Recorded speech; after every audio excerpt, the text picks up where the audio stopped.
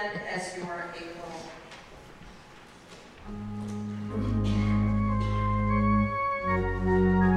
The Gospel according to Matthew, the 5th chapter. Glory to you, O Lord. When Jesus saw the crowds, he went up the mountain, and after he sat down, his disciples came to him. Then he began to speak and taught them, saying, "Blessed are the poor in spirit, for theirs is the kingdom of heaven. Blessed are those who mourn, for they will be comforted. Blessed are the meek, for they will inherit the earth. Blessed are those who hunger and thirst for righteousness, for they will be satisfied. Blessed are the merciful, for they will receive mercy. Blessed are the pure in heart, for they will see God. Blessed are the peacemakers, for they will be called children of God. Blessed are those who are persecuted for righteousness' sake, for theirs is the kingdom of heaven. Blessed are you when people revile you and persecute you and utter all kinds of evil against you falsely on my account. Rejoice and be glad, for your reward is great in heaven. For in the same way they persecuted the prophets who were before you." The Gospel of the Lord. Praise to the Lord. You may be seated.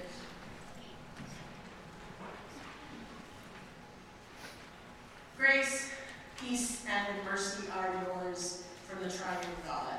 Amen. Blessed are you. Speak to anyone who is struggling, old or young, and try and pass that declaration on to them and see how it goes over. It's really easy to say and hear it when things are going well in your life. But when life isn't going well, blessed are you. Your loved one has just died, or you've lost your job, your marriage is on the outs, your family member may touch you in an uncomfortable way, you can't tell anybody about it. You don't eat supper because you need the food for the kids. Your utilities are turned off and you don't know how you're going to get that back on again. You feel all alone. And someone comes forward and says something like, "Blessed are you." Or in other ways that we say it now, it's all part of God's plan. It's all going to work out. Don't worry. And it makes things even worse. Because to me, blessed are you comes across that same way. I've been walking with people over the years who just don't want to hear, they can't hear, "Blessed are you." Early in Jesus' ministry, he finds himself with people who are looking, who are desperate for hope. Those mourning their loved ones, those who are struggling to feed their families, those living in war and afraid of what tomorrow will bring. I imagine people hurting in his presence and then hearing those words about being blessed and what is to come. I imagine some of them thinking this guy has no clue what their lives are like and how unblessed they feel. They know it's going around that all this bad stuff in their lives is a direct result of God being disappointed in them, that this is their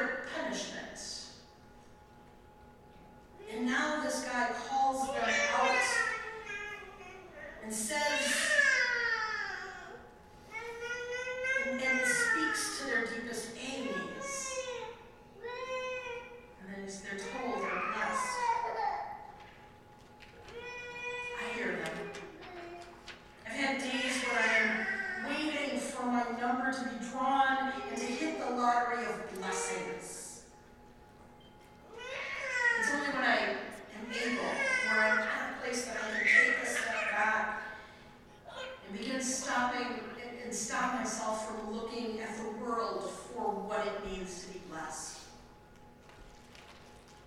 For to be blessed isn't necessarily what I see when I look at the Thanksgiving table, or even blessed when I see all of those who are around the table. Blessed is about what sometimes is not seen. Today, we remember those who have blessed our lives in so many different ways.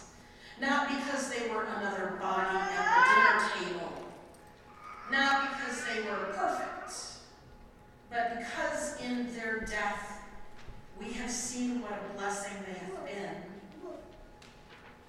No, what a blessing they are.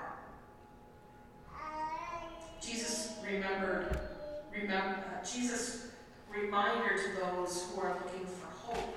It's not just about who you are when you're at your lowest. It's about what is beyond the mourning and the hunger and the persecution. Hope is about what is to come. As people stood at the foot of the cross, as followers of Jesus ran from the scene, for them to see anything beyond hurt and fear, it just couldn't happen. But things changed that resurrection morning when hope came alive. It is in that hope Jesus shared with the people, and he shares with you today. It is in that hope that the kingdom of God is experienced. It is in that hope that we begin to fathom what the cross and the empty tomb are all about. We've experienced that cross. Our loved ones, they are the ones who are experiencing the empty tomb and the promise that it brings. They are experiencing the hope that we are looking for, the hope we cry out to experience. Jesus is not blind.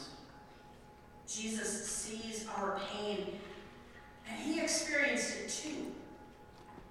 Jesus wept at the death of his friend. And let's not take that lightly. Jesus was nailed to a cross, and even there, he saw the agony in the people before him. In his risen body, in the resurrection, he experienced the continued grief of Mary as she searched for the body of her Lord. Jesus knows, which is why we get to celebrate our saints today. Jesus died so that our saints can experience eternal life. It's the most beautiful gift that we are given, a promise from God that goes on beyond death. We search for hope in the midst of our struggles. We look for love where it feels like we are all alone. In the midst of it all, Jesus, who stands with us and comforts us and encourages us so that we can see and feel the gifts we are given, including the gifts of our saints. Bless God.